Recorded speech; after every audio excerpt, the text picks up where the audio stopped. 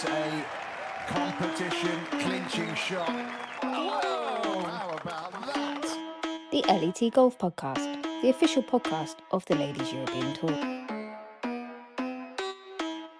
Right, hello and welcome back to the LET Golf Podcast with me, George Cooper, Nicola Kenton, and this week's guest, we've got Germany's Leonie. Leo, how are you doing? Hey, doing all right. How are you guys? Thanks for having me. No, thanks for joining us. We're happy the season's back started. So yeah, thanks for coming to join us. How have you been? It's been a bit of a roller coaster, not gonna lie. Golf definitely has a rough left hook or whatever you want to call it every now and then. So the season didn't go quite as smoothly as I anticipated, but we're trending, so there's room for hope. Absolutely. And I know we had this big break and you were out in the States. Just sort of how would you recap your time out there? The States is a little different. Obviously, you kind of, to each their own, like you kind of more on your own. It's less of a community. Like I played some events on the Epson tour, which like was nice to bridge the gap that the LET had to just kind of stay competing. But I'm really happy to be back because just the tournaments are just organized so much nicer, and it's just good to see some familiar faces. I'm sure if I was like out on the Epson for longer, I would probably feel more at home there also, but it's just for now, it's just not my kind of cup of tea. But where would you say your game's at the moment? I'm not sure. If you find out, let me know, yeah? No, I had some health problems early in the season that were just really unexpected because I just had some allergic reaction to some prescribed like medicine, and then my body was just completely tossed off its rhythm, because if you're just not feeling healthy and comfortable in your own skin, it's really hard to swing a golf club.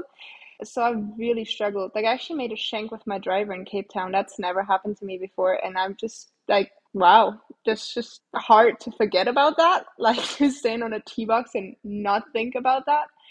So I spent a lot of time trying to train my selective memory, get back to like give my body the time it needed to like fully get all that stuff out of its system.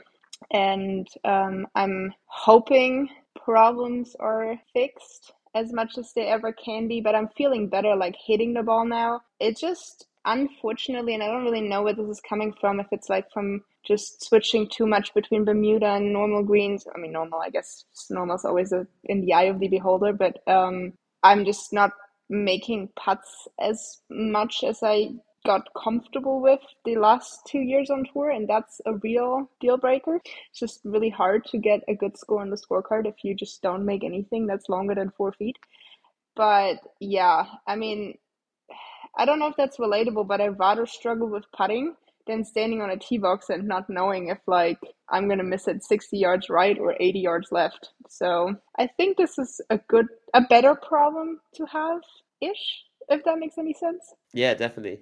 But obviously, we saw you in Belgium, and you obviously had a good result, top 20. So just talk to us about that week and where the game's at now. So Belgium was obviously a good like step in the right direction because I haven't played weekend golf in a minute, which is not a great thing in our line of work. You want to work on weekends, but the course really like suited my eyes because there was like no like tree lines or anything except like one hole, whatever. But like it's kind of a little bit linksy style wise, I would say. Just not no pot bunkers, but like just kind of you can hit it low and let it roll, and it's a bit of wind, and so it kind of takes you a little bit out of that, okay, you got to hit perfect golf shots and become a little more creative with what you can do with the golf ball, like shape it or like do whatever and react to whatever situation you got going on hand. And I really enjoy that type of golf. That's like my favorite because I do think golf is not science, it's art. So I felt really comfortable on the golf course. I felt comfortable being back in Europe after 16 weeks away. And so I mean, tournament was just really set up super nicely and everything. I don't know, just felt pretty good being back home-ish, like home, like away from home. I'm in Belgium. It's not that far from Germany. So it's actually closer to my home than the Germany event is to where I live, but that's just a side note. Yeah, so just a lot of things that put me back into my comfort zone, and I haven't been in that in a while. Yeah, good to hear. I was going to say maybe that explains why it was such a good German showing. Yeah. Patricia obviously getting the win. Oh wow, that was incredible. Yeah. Yeah, what did you think? I know we saw you there on the 18th and you were as pleased as anyone. Yeah, it was exciting to see because Patricia she's actually from my region in Germany, and she's not that different. Like she's a little bit older than me, but not significantly. So we kind of want to say grew up together, but we never met. Like our paths never crossed, even though we both played like junior golf around the same time in the same region. So it's just incredible for her to like in her rookie season clinch that first win. Like I'm so happy for her. That's so exciting. And I mean, she hits it miles. I mean, Kiara does too, but I feel like that was two paired together. We're probably just like sending it. I was like playing ahead of them, and I'm not hitting it particularly far right now. And I just look back every now and I'm like, damn, it must be nice to have like a wedge into the screen. I have like a 7-iron, but I mean, so yeah, a really, really great hitter. And I've never actually played with her, so I can't attest to many other areas of her game, but I'm sure it must work pretty well because otherwise the score wouldn't have been there. So yeah, just exciting for German golf to have another tour winner after Olivia and Chiara won last year. And you were just talking then about the fact that obviously your paths didn't cross when in the early stages of your golf, despite being in the same part of Germany. But we'll talk now about how you did get into golf. So what age were you when you started with this game that you love to hate to love? That is such a good description. It's such a love-hate relationship. And everyone who claims they only love golf, they're a liar. Don't trust these people. They're lying. I have an older brother who's 4 years older than me, and so when he was like young, but like I wasn't born yet, my parents were like, "Damn, it would be so nice to have a sport that we could all do together as a family." So a few of my dad's colleagues played golf and really enjoyed it. So they were like, "Oh, let's pick up golf." So they tried it out, and they loved it, absolutely loved it. And my mom actually was like 7 or 8 months pregnant with me when she got her. I don't even know what the English term is, but like her permission to play on the course, like her like handicap, I guess, or whatever. So I guess I played golf before I was even born. Yeah, so I was just outvoted. Like I never really was asked whether or not I wanted. It's not like I was violently forced or anything, but I was always just tagging along with them, which was in my early years not ideal because there wasn't just too many young girls in the club that I started playing golf at. So I was really bored. So I started selling golf balls on the 13th tee. Like it was a big lake on the 12th, and so I picked the balls out of the lake and sold them on the 13th tee. And it was a pretty good business. Like it was selling like 50 cents a ball or something. It was a really new ball. I got it for like €1. I was making big bank back then. And so then my dad, who I guess saw that I had some talent for golf or whatever, he was like, Leo, you know that if you don't tax your income, like you're gonna go to jail. That's fraud. Because my dad is a tax counselor, you probably have to add that. So it was like his way of making me scared to do it, to get caught or whatever. And so I started practicing golf again when I was on the golf course. I wonder where I would be now if I just made that business grow larger and larger. I don't know. But yeah, so I was very tall already, very young. So by the time I was like 11 or 12 years old, I've already been this height. So I just hit the ball really far, really early in my life. I don't hit it far anymore. That's a bit devastating, but it is what it is.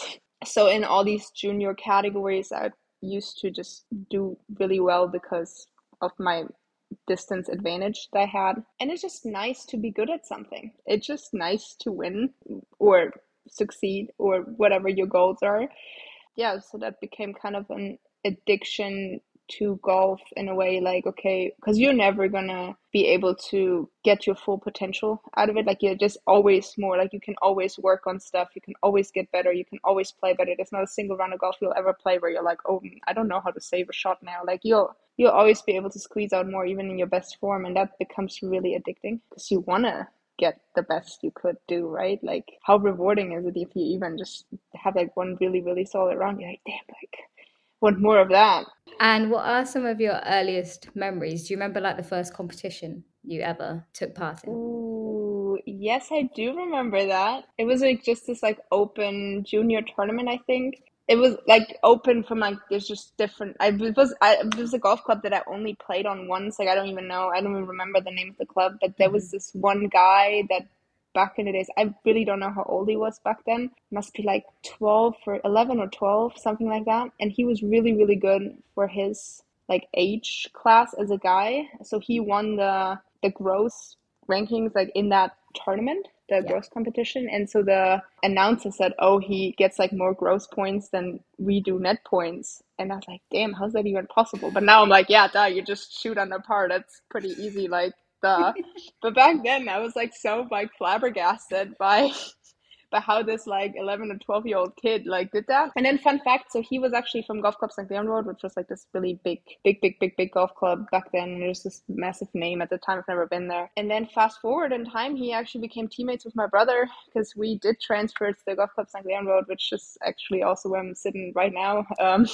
Living and being based out of, and they definitely had a huge part in developing me as a junior golfer. And even now it's still my home base, and I just love being here in the summer more than in the winter, because it does get a little depressing because of the German weather being just super nasty in the winter months. So I do prefer to spend it somewhere sunnier, but besides that, I just absolutely love everything they do to support junior golfers in Germany. I was going to ask about the junior golf scene in Germany, knowing that you moved to that club.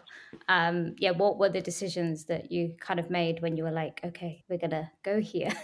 That's a great question. So my brother had a lot of potential as a junior golfer, but we always felt like in the club we started playing that he just wasn't taken all that seriously, and he wasn't supported quite as much as he could have because we were never in any state, federation, whatever. So we just wanted to see, kind of expand our horizon, like, okay, what are the options? Because my parents were like, well, we at least want our daughter to get the best possible support system. And we started taking some lessons with a coach at Golf Club St. Leon Road.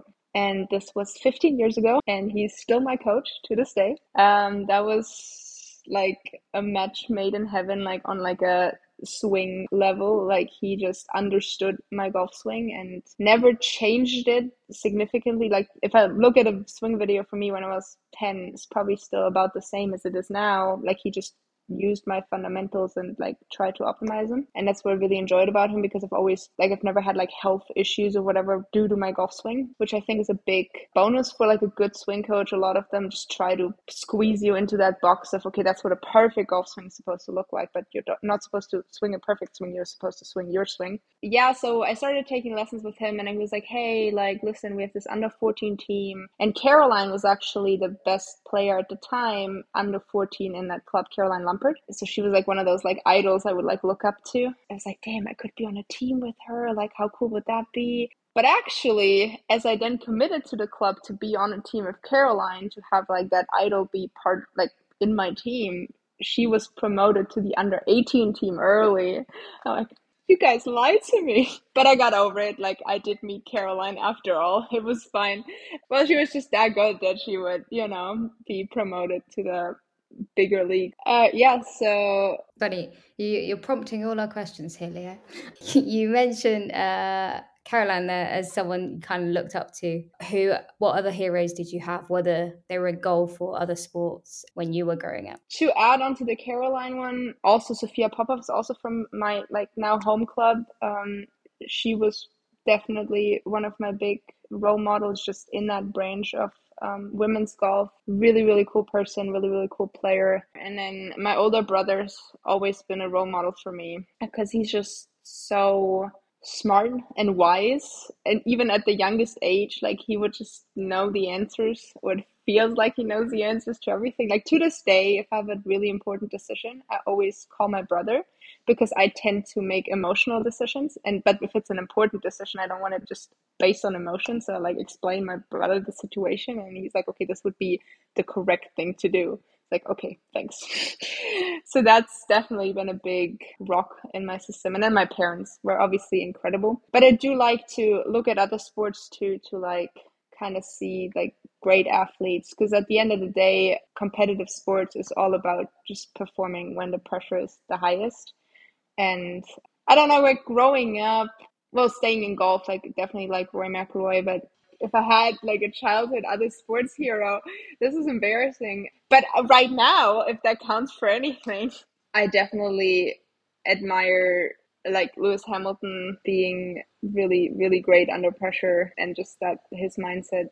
George has another section at the end where we can. But when you were doing golf and obviously moving to St. Leon, was it kind of always your goal to be a professional golfer, or was it what was your goal in life? What career did you want if you couldn't sell golf balls? I never wanted to turn pro, like never once in my life. And everyone's like, "Oh yeah, when are you gonna turn pro?" I was like, never, just not gonna happen. I actually left the national team because I was like, I'm not turning pro, and that was kind of a requirement to be on the national team to want to turn pro because it's like all for the Olympics or whatever. But then I realized that real life is really hard too.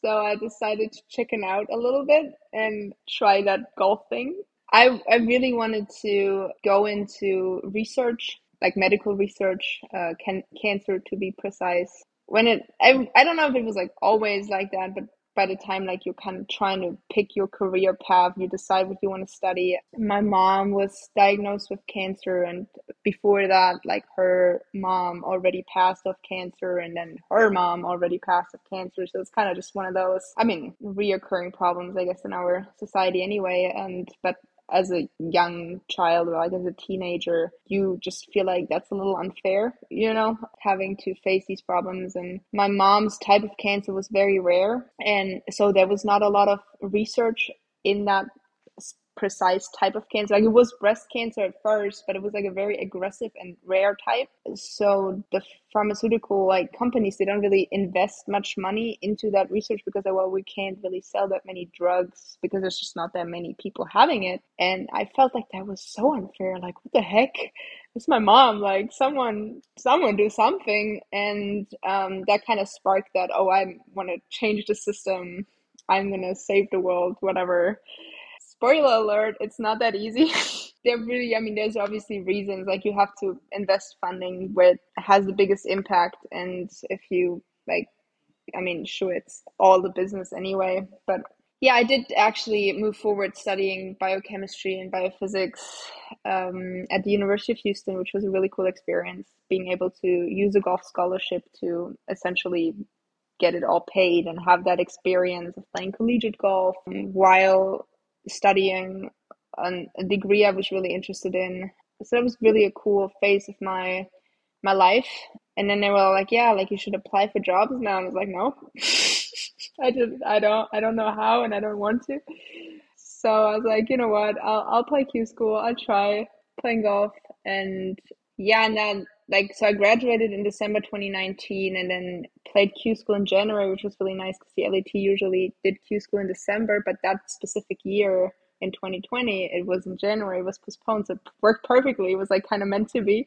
Like, this is a sign. So I played, and I got kind of decent status. It wasn't like the best status I could have gotten, but it was like good enough to get into a handful of events. Little did we know that there was only a handful of events anyway.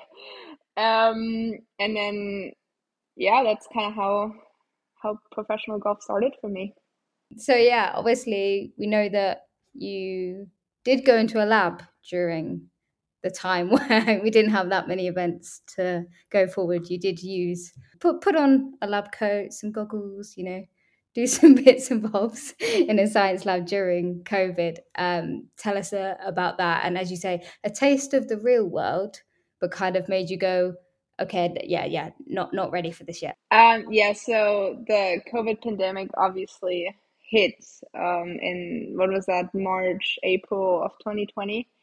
And there was just like, we just didn't know how long it was gonna take. So essentially it was just gonna be 2 weeks, right? It's still just been 2 weeks. And then once the 2 weeks passed, I was like, this seems like it's gonna take more than 2 weeks.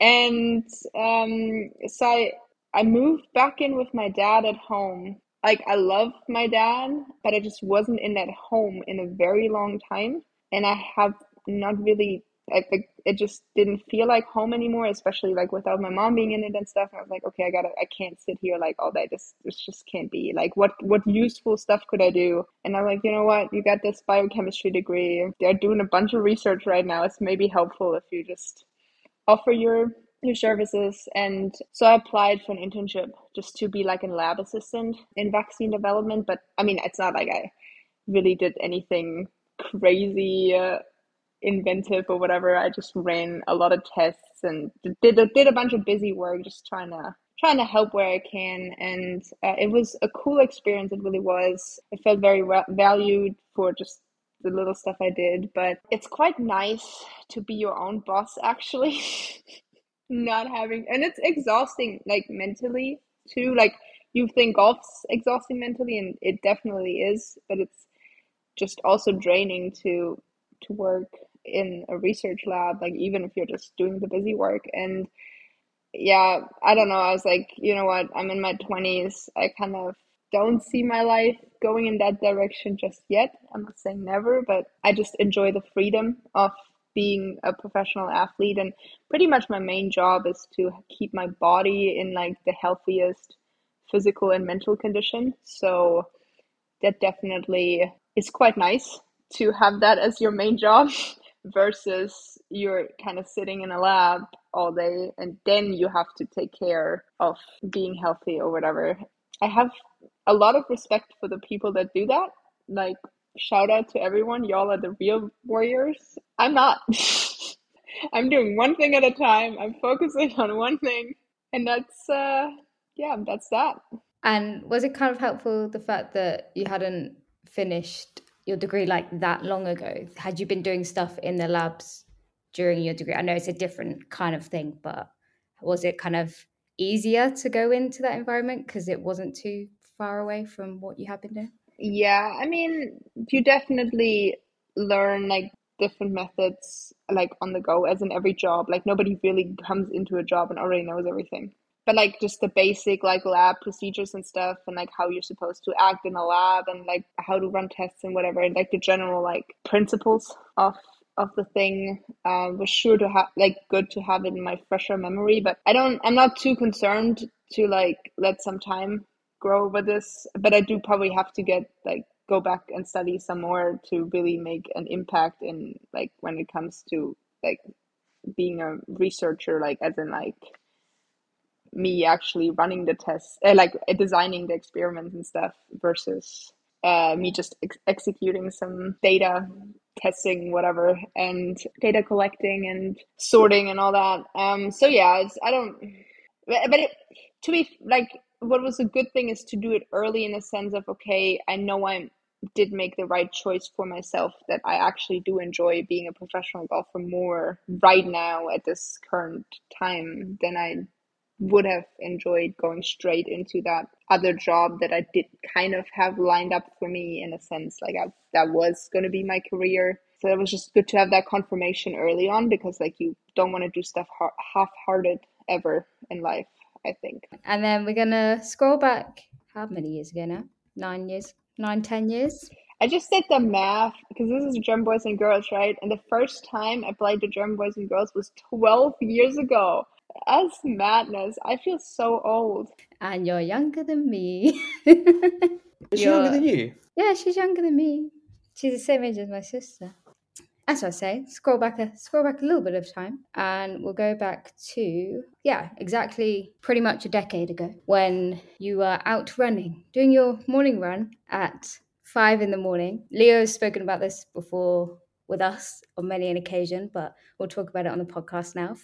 So for those listeners who don't know, can you explain what happened 10 years ago? So at the time, I already transferred to the golf club Sagleon Road, but I still lived in Stuttgart, which is like an hour 15 away from each other. So it was just after school, there was just really no time. We would just immediately drive, whatever. Anyway, long story short, I would do my cardio before school. So I would run out in the mornings. So this one morning I crossed the street and this driver hit me. I don't remember it happening. Luckily, I think, I've never made it to my long-term memory. Yeah, like I was looking, apparently I was like, according to witnesses, I was looking both ways, but still like stepped on the street, and then the driver couldn't react because she like still had alcohol in her blood from previous night, so that definitely like killed all the reaction she could have had. And so it was kind of one of those wrong place, wrong time, wrong person, wrong whatever. But things went for the better, because so she hit me with like 70 kilometers an hour, which is like 45 miles an hour. And usually you're pretty dead after that.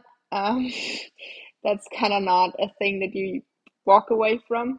But I fell in front of the feet of like military, like German military paramedic, like, or like she was in training, or I don't even like, she definitely was the correct person in the correct time in this, in this incident. And she was incredible, like making sure my brain wouldn't shut off because it was bleeding out of both ears, so it definitely looked messy. And I mean, I'm gonna just go out on a limb here and speak for everybody. Like, if someone falls in front of your feet, bleeding out of both ears, like I wouldn't know what to do at all. Like, I did first aid classes, but I just wouldn't know how to react, and I probably would be in shock. But she did react so quickly and made sure the damage to my brain would be as little as possible. Minor hiccups here and there, no, just kidding. But anyway, essentially, I survived, spoiler alert, and yeah, even without major lasting injuries. So after like 7 weeks after that, I was back to playing golf and just kind of lived my life. 2013, which is the year that it happened, and was not my greatest season. Yeah, in the greater scheme of things, it definitely worked out quite all right. And yeah. You said to me before that the first thing you said when you woke up. Yeah, so they when the actual paramedics put me into, like, they brought me to this hospital, and I was put in a coma. I don't remember the whole waking up phase because that's kind of like a lengthy process over like multiple days. But the first thing I do remember saying was like asking my dad if I'll be able to play in the German Girls, which was like back then my favorite tournament of the year. And they were like the first weekend of June, but this happened May 3rd, so like this would have been just a month. And my dad's like, see, let's have that conversation some other time. Like, he just didn't want to like immediately break my heart, you know what I mean? But I was like, I know it was a bit ambitious. And I mean, the thing is, I did make it there like on crutches to like watch them play and support, and I was even there at like the opening ceremony just to like show some spirit and whatever. But yeah, that's kind of what it meant for me back then. It really was. I was really looking forward to that event in particular, but like just competing in junior golf was just a cool thing. And in terms of obviously returning to golf course, so I know, as you said, 7 weeks later, you're kind of pretty much back to back on the golf course at least, and doing some kind of playing and competing, etc. But as you said, you didn't kind of have any long-lasting injuries from it. There wasn't a massive amount of kind of, retraining that you had to do. You had to do to an extent, but not considering the accident. You were very lucky with what you had. I think the biggest thing, which sounds like a small thing, but so my petrous bone fractured, which fractured my ear canal, which imploded my right inner ear. So that whole balance system and everything, like, kind of got. I mean, I'm not saying I've ever been a very coordinated person, but that didn't help. And it's essentially like sooner or later your brain like adjusts to everything, I think. But I mean, yeah, that's definitely been a tricky one. But besides that, I mean, in the greater scheme of things, like, I could very well have died, and I mean, so I think complaining about the balance being a little off would be very weird. And what was that process like of getting back on the golf course? Obviously, well, the fact that when you wake up, the first thing you want to do is get back on the golf course, kind of indicates what kind of person you are. Well, the thing is, I never felt any pain because I don't remember like the pain I must have felt when the accident actually happened, because it never made it into my memory, and then you don't feel anything when you're in a coma, or at least you don't remember it. And by the time I did wake up, I was probably really full of painkillers. There's um, never had any pain essentially. And then they gave me a bunch of painkillers at home to like take, and I just didn't because I was like, whatever. So by the time, because had a surgery on my ankle, so I had this like orthopedic boot, and it looked like I would trip chewing gum or something. Like I like looked nothing like I was just run over by a car. And then once that boot was off, I just went back to practicing, and everyone was like, Leo, what are you doing? What are you doing? You can't. I was like, but like I can't. Like, what's gonna happen? It's golf. It's not like I don't know, playing American football or anything. Like, what's gonna happen? It's not like my brain's gonna explode or so. And then so everyone was very skeptical, and I don't know. For me, immediately, like the first round I played, being back, I competed against my brother, which was a really serious competition because it's against your sibling. And I actually shot an even par. Pretty cool, like just your first round back, and it was like in good spirits. But every tournament then I played that year was like I would do like one or two really stupid holes, and I didn't do these stupid holes because I was injured. I did the stupid holes because I did something stupid on these holes, and everyone's like, "It's fine. You had your accident." Like, this has nothing to do with it. Let me be mad about this 8 that I just made because I tried to do something, whatever. And yes, it took a while to connect the team around me with me again, in the sense of like, okay, what is my body actually capable of doing, and what is things that shouldn't be attempted to be done. I did like on an international stage. I only played essentially the British girls that year, and I had to withdraw because the wind and everything like just infected my ear. That was imploded or whatever, and I had the biggest ear infection and like all this disgusting like soggy stuff with like worst pain. I had an ear surgery, and that got really messy. But in the greatest scheme of things, my transition back to competitive golf was relatively smoothly. And then I would say like by the time 2014 rolled around, I was actually really on like my competitive high again, and made the most of my junior career. Absolutely, yeah. I think I was looking up about your 2015 year in particular was amazing, and I was like, wait, that was only 2 years after the accident. Like, it was like, that's so impressive. But yeah, I know you had some highlights. You played obviously in the Ping Junior Solheim Cup, and I was looking at some of the names in that. There was some, load of LET players playing in that. So just talk to us about that week in particular. Yeah, the Junior Solheim Cup was awesome because it was on my home golf club, and obviously, so it was like my main goal to qualify for that. And I was on road, or like it was a realistic thing for me to do. And then my national team coach called me, who was vice captain. Sebastian Ruhl was like vice captain that year, and he's like, Leo, I just read the regulations, and you committed to go to college in August 2015, so you won't be eligible to play in Junior Solheim Cup. I was like, what? And you said what? And he's like, yeah, like, because even though you would be 17 by the time you leave, like, you wouldn't be considered a junior due to like USGA regulations being a collegiate player. And I'm like, okay, that's messed up. But luckily, my college coach was like super understanding, and his wife, Stacey Lewis, actually played on the American side in the professional team. So he was like, Leo, this is like the biggest thing because it's in your home golf club. No worries, just come a semester late, you'll be fine. So I decommitted for a semester. Like I made that choice to have like an extra semester at home. But I wasn't even qualified for the Junior Solheim Cup yet, so that was a lot of pressure. But I did essentially, manage it, I guess. I won the German girls that year, which was one of the qualifying events for the tournament. It was basically my best shot because it was like on my home golf club, so it was really cool. And by that time, I would know, like I knew, okay, like I'll be on the team more likely than not. And so I was just really looking forward to that week, and I was so excited. And I mean, my club made it like the best experience, and they were amazing about it. And all the schools around had that day off with the single match, like the day of the single matches, they had that day off. And then like all the kids that have never been on a golf course like walked with me to like be spectators. I've never played with that many spectators like ever again. It felt like thousands of people. I don't even really know how many it was, but it was a lot. I played awful. Because I don't know. I think I put so much pressure on myself wanting to succeed. It was such a hassle to get there, and there was so many expectations, and I don't know. It was just for whatever reason I just didn't really do that well. Lost all my matches, and like we lost as Europe against the United States. but it didn't even really matter because it's more about the event, I guess, and being part of like growing junior like girls golf globally. And it's just an amazing opportunity to then like go on and watch the Solheim Cup, like the actual thing, even though that wasn't the desired outcome either. That was tragic.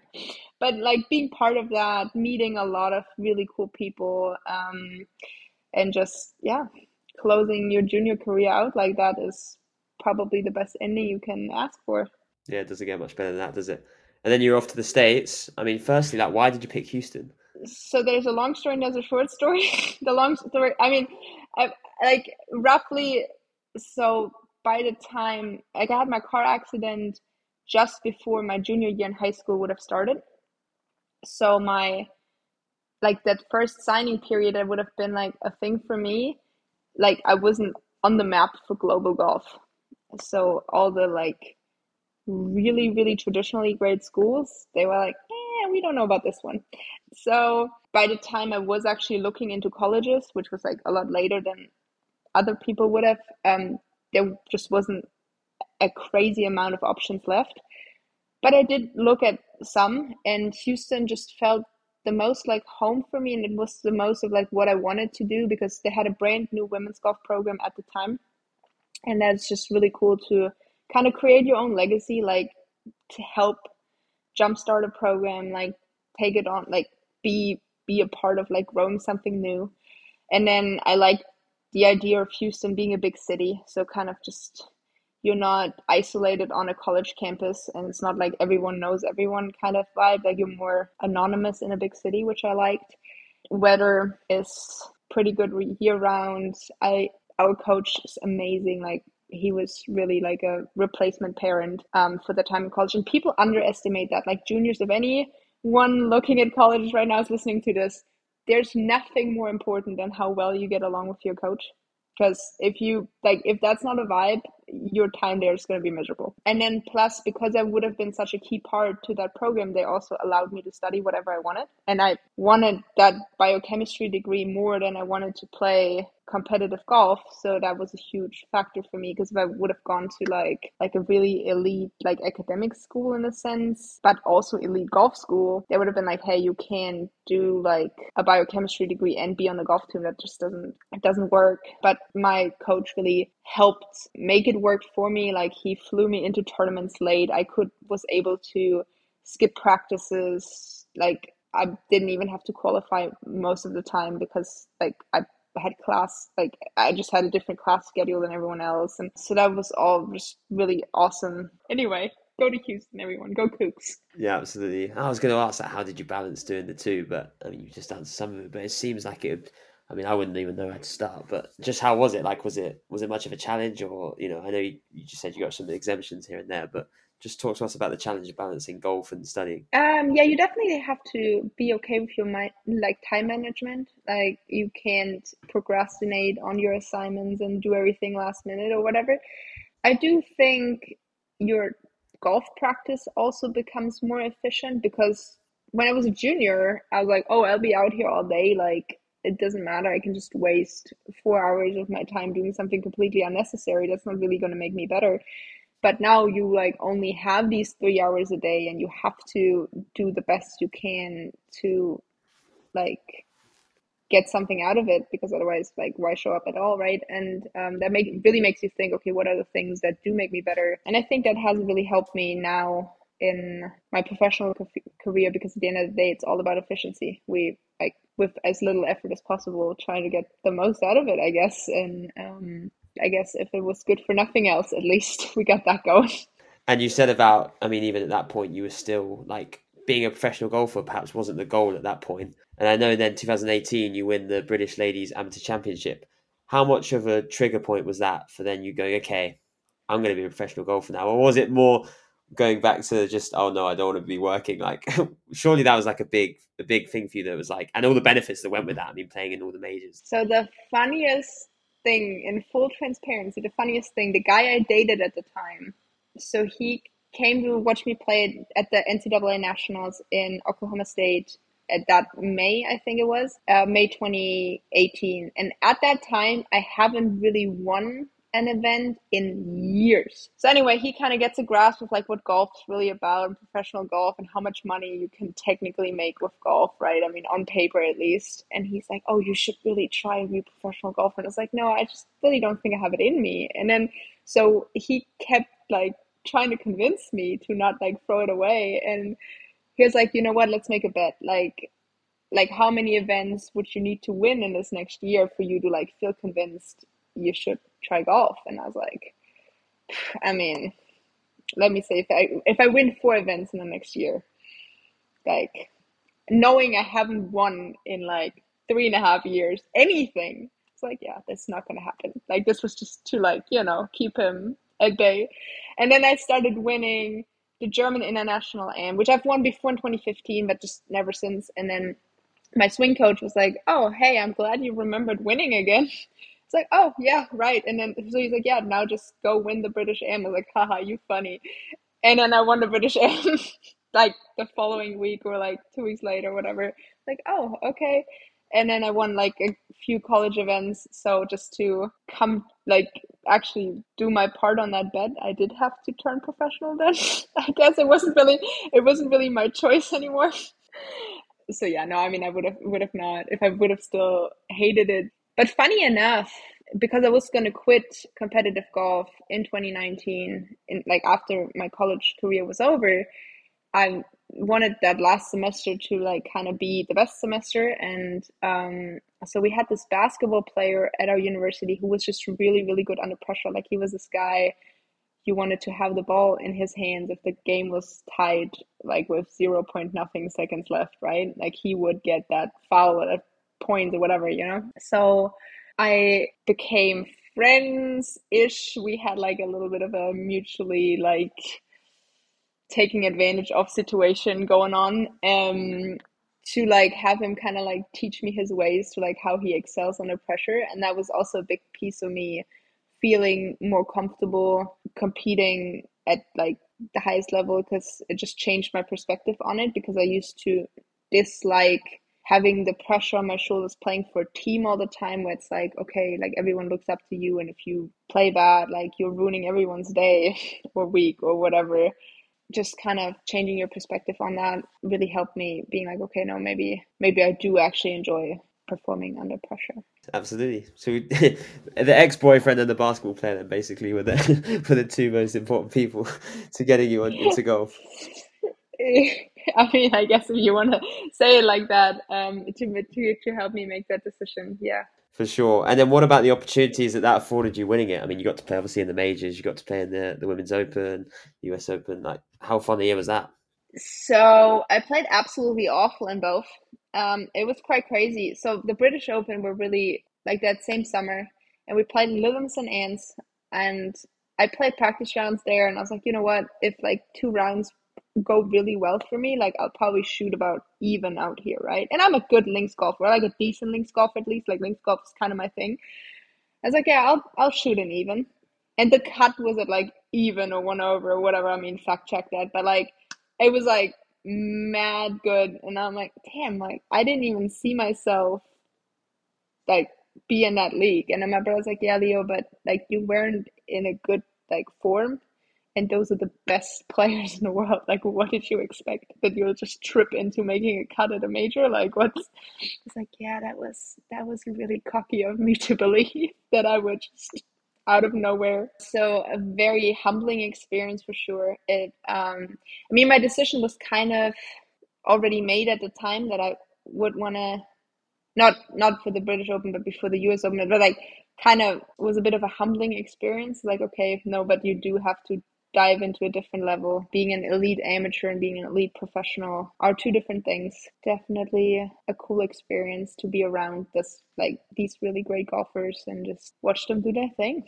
And then got you ready for the LET. I can't believe we're almost an hour into this podcast and we haven't mentioned the LET yet. We are the LET Golf Podcast, so we should probably move on to that, I think, Leo. So yeah, I mean, you touched on it earlier. Q School. Firstly, what are your memories from that, and how much of a challenge is it, and just what are your memories from the 2 weeks, and then moving on. Just what was it like as a rookie on the LET, and how was your first year on tour? Q school sucks. Like, having to play Q school is awful. There's no sugar-coated version about it. I hate it. Like, when you're there, you know you never want to go back. Like, you know you just have to do this now because like you just don't ever want to be in that position again, to having to play this again. Because it's like all comes down to 1 week. Like, luckily I was exempt like to the final stage already because I stayed amateur all the way until Q school. So I had that top ranking in the world, and then just immediately like top, I think top 20 or something, or top 25, qualified immediately like for final stage, so that at least saved me the trouble of having like a really long 2 weeks where you have to play so many rounds of golf. But yeah, then it just throw everything you got in there. And at that time, I didn't compete in a while because I wasn't eligible anymore in that fall previously for college golf, so I haven't competed since the summer. And then suddenly it's like, all right, all or nothing, good luck.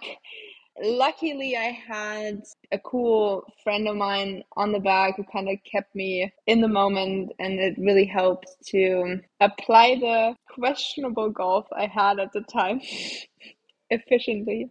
And then there was different categories back then. It was like top 5 and then top 20 and then everyone else. And I was like tied 20th, and I had to be in some playoff, and then I didn't make birdie in that first playoff hole. And so at the end of that Q school, I actually didn't really have a great category. And then so I was kind of like, am I even doing this? Is this even worth it? But essentially, it turned out to not really be a problem because that same year, like only a handful of events happened anyway. And other than Scottish and British, I got into everything with the category that I had. And then early in 2021, which was kind of my rookie year B, because I just put them both together, I started really well into the season in South Africa, finishing second. And they had this category where it's like, all right, inside of the top, I think top 20 of the current season order of merit, something like that, the best ranked get like exempt into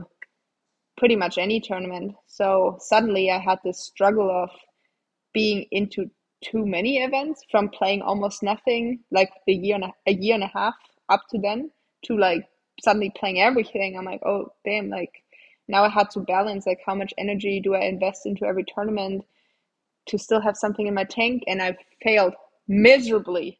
Like halfway through that season, was completely burned out, had nothing left. But you have to go through that experience to like really make sure you know how much you can and cannot do. I think that was probably, like, from a professional golf standpoint, the biggest learning experience I had to go through, because more often than not, less is more. All these tournaments we have, they're so top heavy, like in money and points, that it doesn't really, like, finishing 50th doesn't do anything. Like, sure, okay, you played the weekend, it's maybe good for your confidence, whatever, but you want to have these top 10, top 5s, because that's where the points are at. And now there's two different approaches. A lot of people are like, oh, the more I play, the more opportunities I have to catch a really good week to finish top 5. And that was kind of my thinking going in, like, through that year too. But it actually turns out the more I play, the worse my chance is, because I get tired and then my golf kind of falls apart a little bit, and I need to really focus on the individual week, and I can't just accidentally peak perform. I wish I could. It would be nice, but that's not how it works for me, at least. And so I really had to emphasize rest and recovery and season planning and traveling, and how much preparation do you need and how do you structure that, and all these things. And yeah, I mean, I guess it's a good problem to have, though, because I guess I'd rather have too many playing options than being on the other side of things where it's like, oh, I don't get into tournaments, or even worse, you're like, you are on the line and it's like, oh, I don't know if I'm going to get into this week. And then it's like you have to wait all the way till closing deadline to then book your trips super short notice. But then you like maybe could have got, like, it could get so messy. It's really hard. And yeah, so I don't want to complain about the problems I have. They're good problems. And you mentioned there then taking breaks and the importance of weeks off. A week like this week where you have opted to sit it out, what did you get up to? And is it a case of more practice or rest, or talk to us about that balance? So we had a 36-hole US Open qualifying on Monday. So that was freaking exhausting. So I took off yesterday. I was like, I'm not touching a club. I'm not going to the gym. None of that. But usually I like in my weeks that I have like practice weeks, I do get a workout in, I get a cardio session in, and then I fill the rest up with golf and social interactions if there's any. Feels good to be in your own apartment, sleep in your own bed, kind of have this like more peaceful setting around you rather than like hopping from hotel to Airbnb to hotel to a friend's place to whatever. And then just seeing my swing coach is a big one. Actually, when I came back from the Florida event, saw my swing coach for the first time in a long time, and he was like, "What the heck are you doing? Like, you've never done this before." And I mean, this is 15 years. I have never done it. He's like, let's try and restructure this whole thing. And it worked, I guess. But so just kind of having familiar people, have your support system around you, because unfortunately my budget isn't quite high enough to fly them around with me. I wish. Yeah, that's so it's always good to like kind of go back to your default setting and try to keep yourself grounded or get yourself grounded again.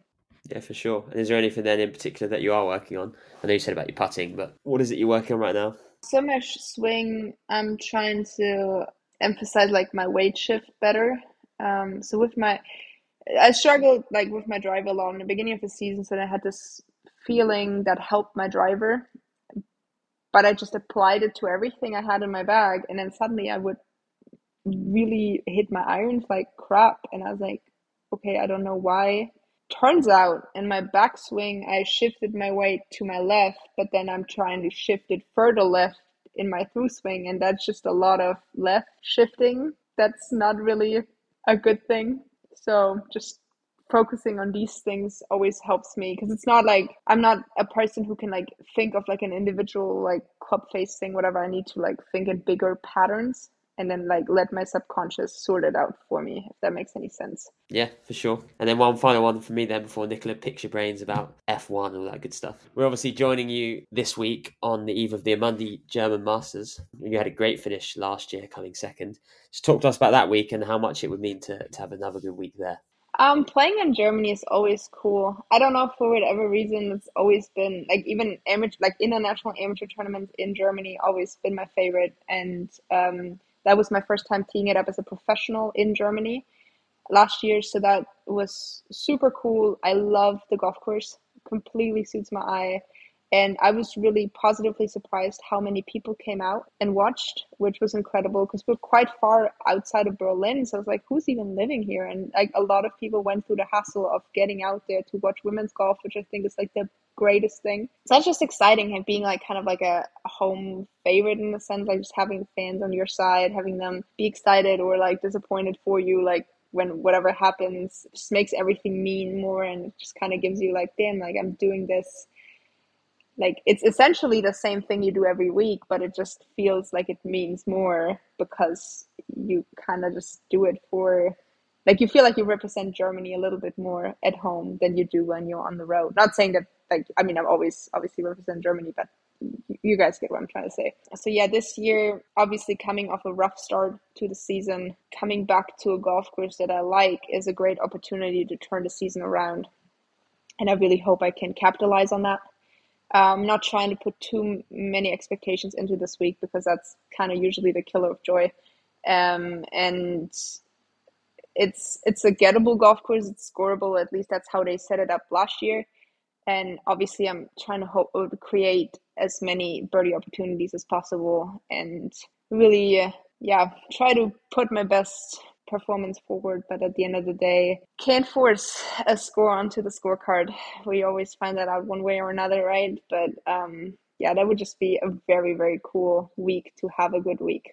And yeah, no, it was, as you say, so many people came out on Sunday last year in Germany, the crowds that we had in those last few groups. And as we mentioned at the start, there are so many German girls doing well on tour this year. So hopefully we'll have another big crowd again this week at the weekend.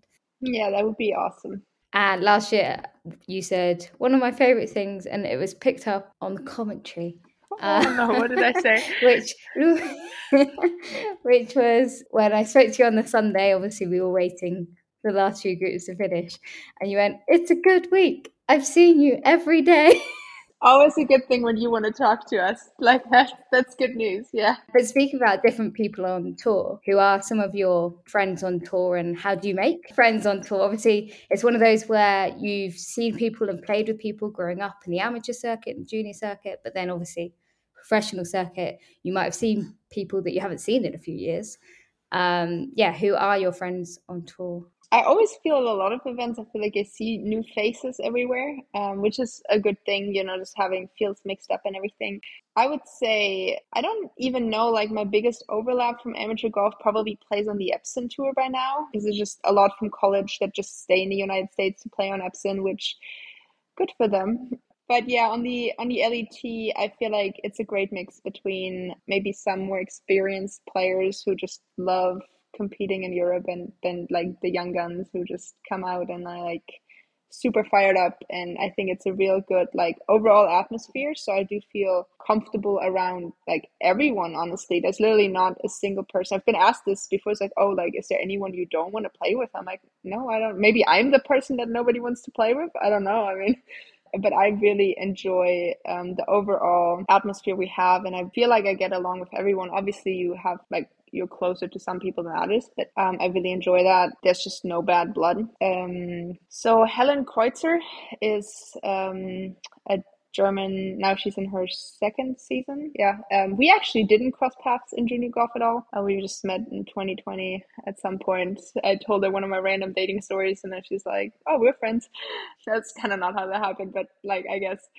And so definitely love spending time with her, playing practice rounds or whatever. And then Chloe Frankish, like from my rookie season on, like 21, we spent a lot of time together, and so she really matters a lot to me. And yeah, then in general, just I don't know. I mean, you're just very friendly with the people that you spend a lot of time with. There's obviously people you like play more with, or like just because of how the tee sheets line up or whatever. So yeah, it's obviously with a favor towards German speaking people too, because it's just nice to be in a different country and be able to speak your own language. So like even like Emma Spitz, who's Austrian. We roomed at the Junior Solheim Cup. We roomed together to make that circle complete. So it's really cool to have her out and I mean do her thing. So that's really cool to see. I think that's as specific of an answer as I can give. Lots of names there. And as we've mentioned it several times, but yeah, F1. When did you become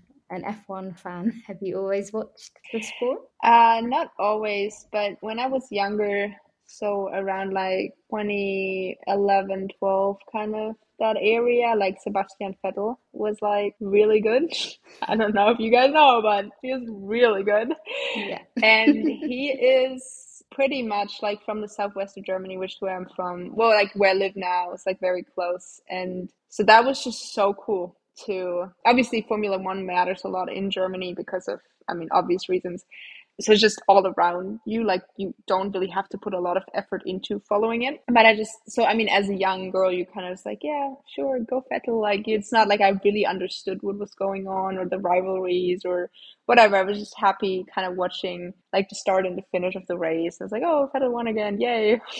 That kind of stuff. And then I mean, his era, like when he went to Ferrari, like, yeah, I mean, it kind of cooled off a little bit. Hamilton started being great, but I didn't really understand the ins and outs of things, so I kind of lost interest a little bit.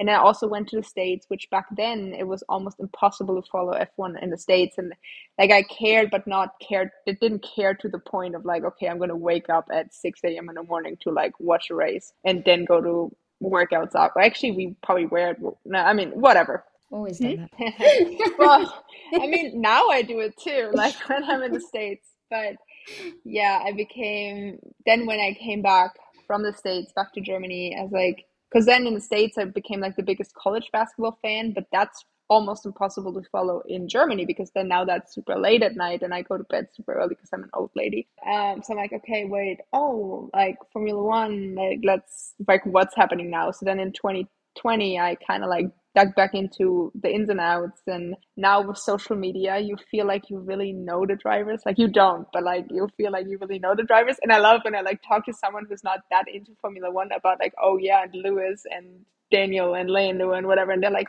Leo, you sound like you're like friends with them. I wish. Someone, please. But yeah, so that's just a really cool sport for me to watch because it's just 20 people, so you really feel like you know them and you can really build like a fan relationship with them rather than like having these sports where there's 100, 1,000, whatever people competing. Anyway, so yeah, no, the 2021 season, Jesus, I think that was just a lot of emotions. So now I'm still trying to recover, honestly. Like, I'm still not over it. I'm really not. But last year was not that interesting, I guess. I mean, it was like throughout, like the races were interesting and stuff, but the championships weren't like as nail biting, and it was a good cooling off period. But I do hope that soon we'll have an interesting championship again, but not as controversial as it was in 21. If that makes any it sense. does. I was at Q school when that happened, so I could not watch it properly. Oh no. You don't understand. Let me take you down this memory lane real quick because I don't know, like, okay, biggest Lewis Hamilton fan sitting right here. And I had a burnout that season. I was really, really tired. I didn't want to play the last 3 events on the LET, which were Saudi, and then Spain. And then I was like, you know what? I'm going to play them.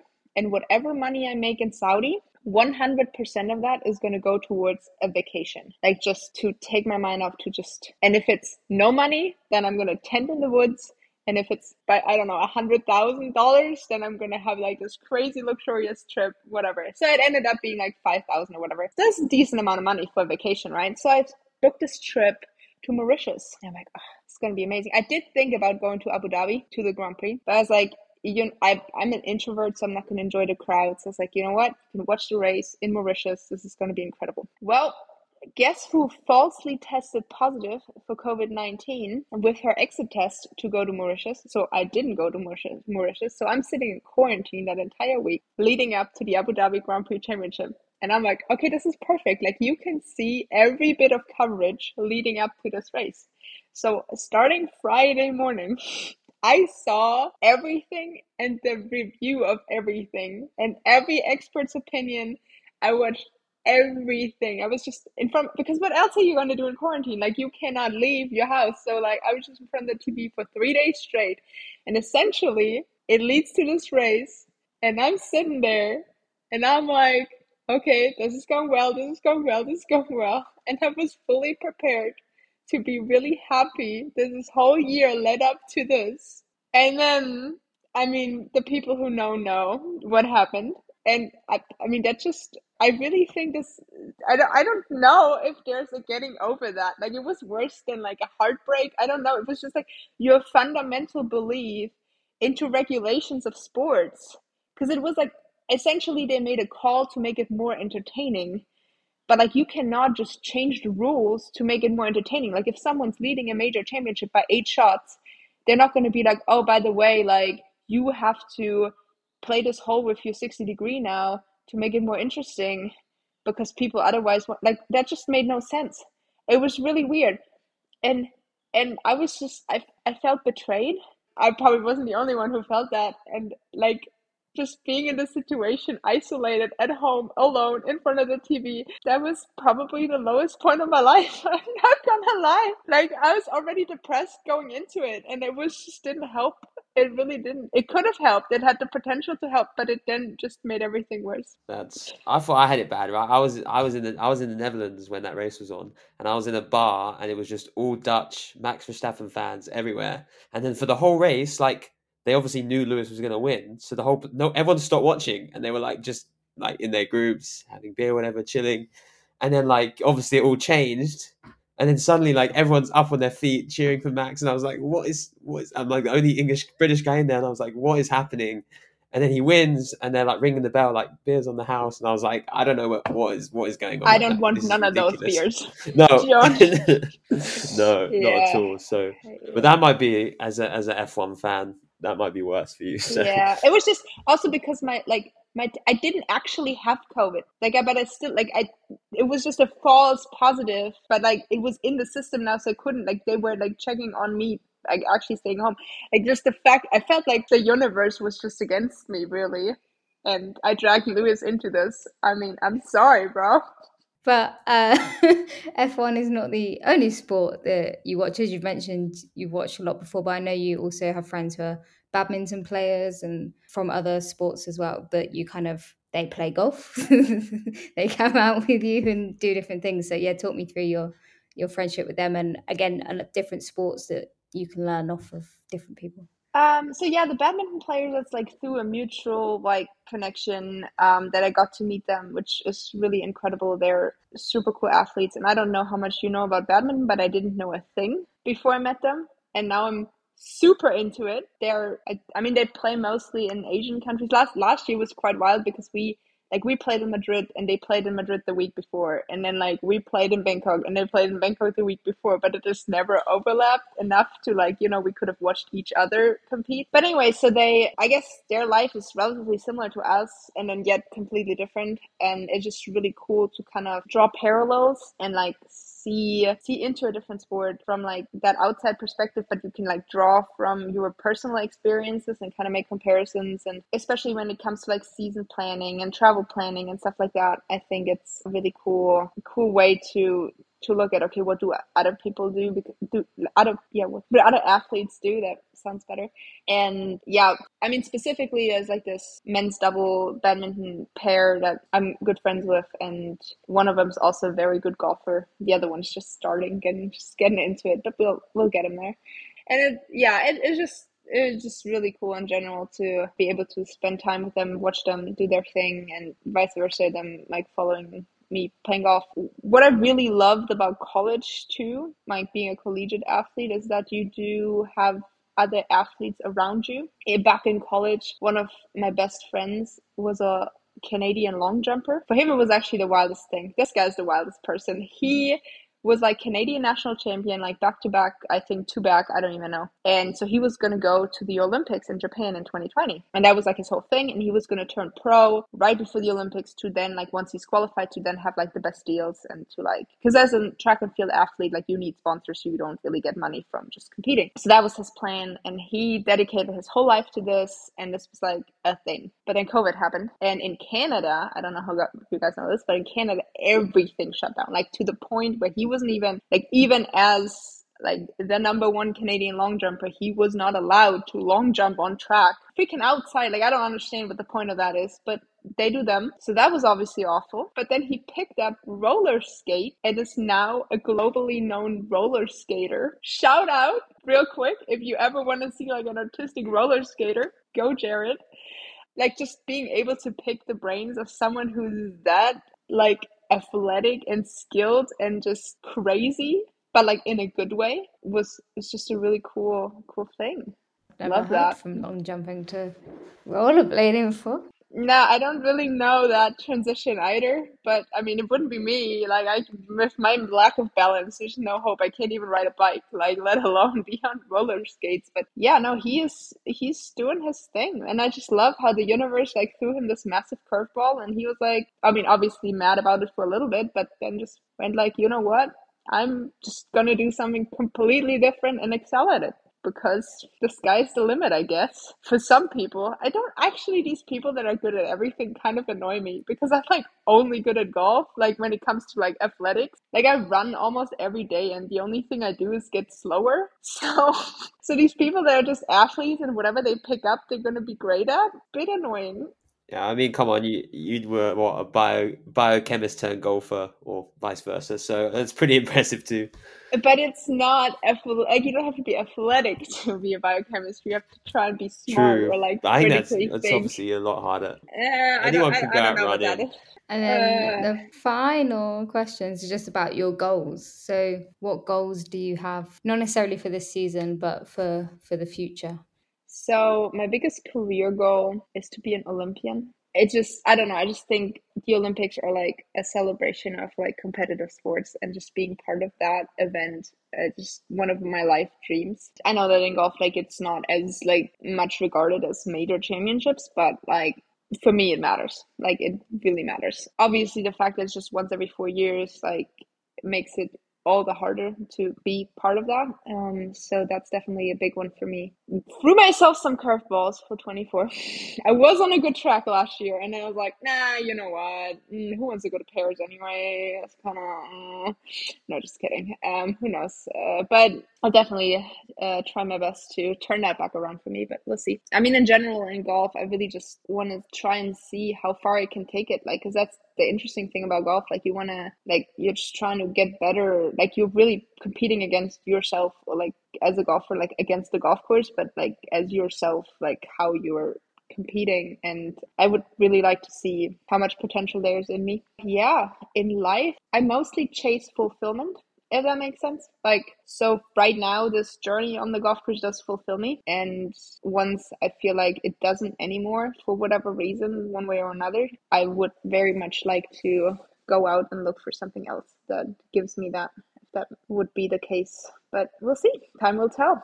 Time will tell, absolutely. I think that's a good end note to leave it on, Leo. It's been, God, can you imagine we've done 90 minutes of chatting on here? This is a record. You've done it. I think we did longer. This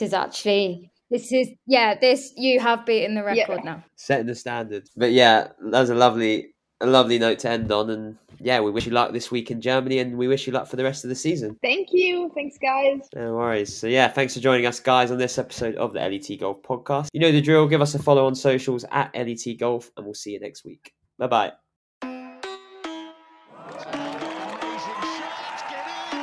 It's a competition clinching shot. Whoa! How about that? The LET Golf Podcast, the official podcast of the Ladies European Tour.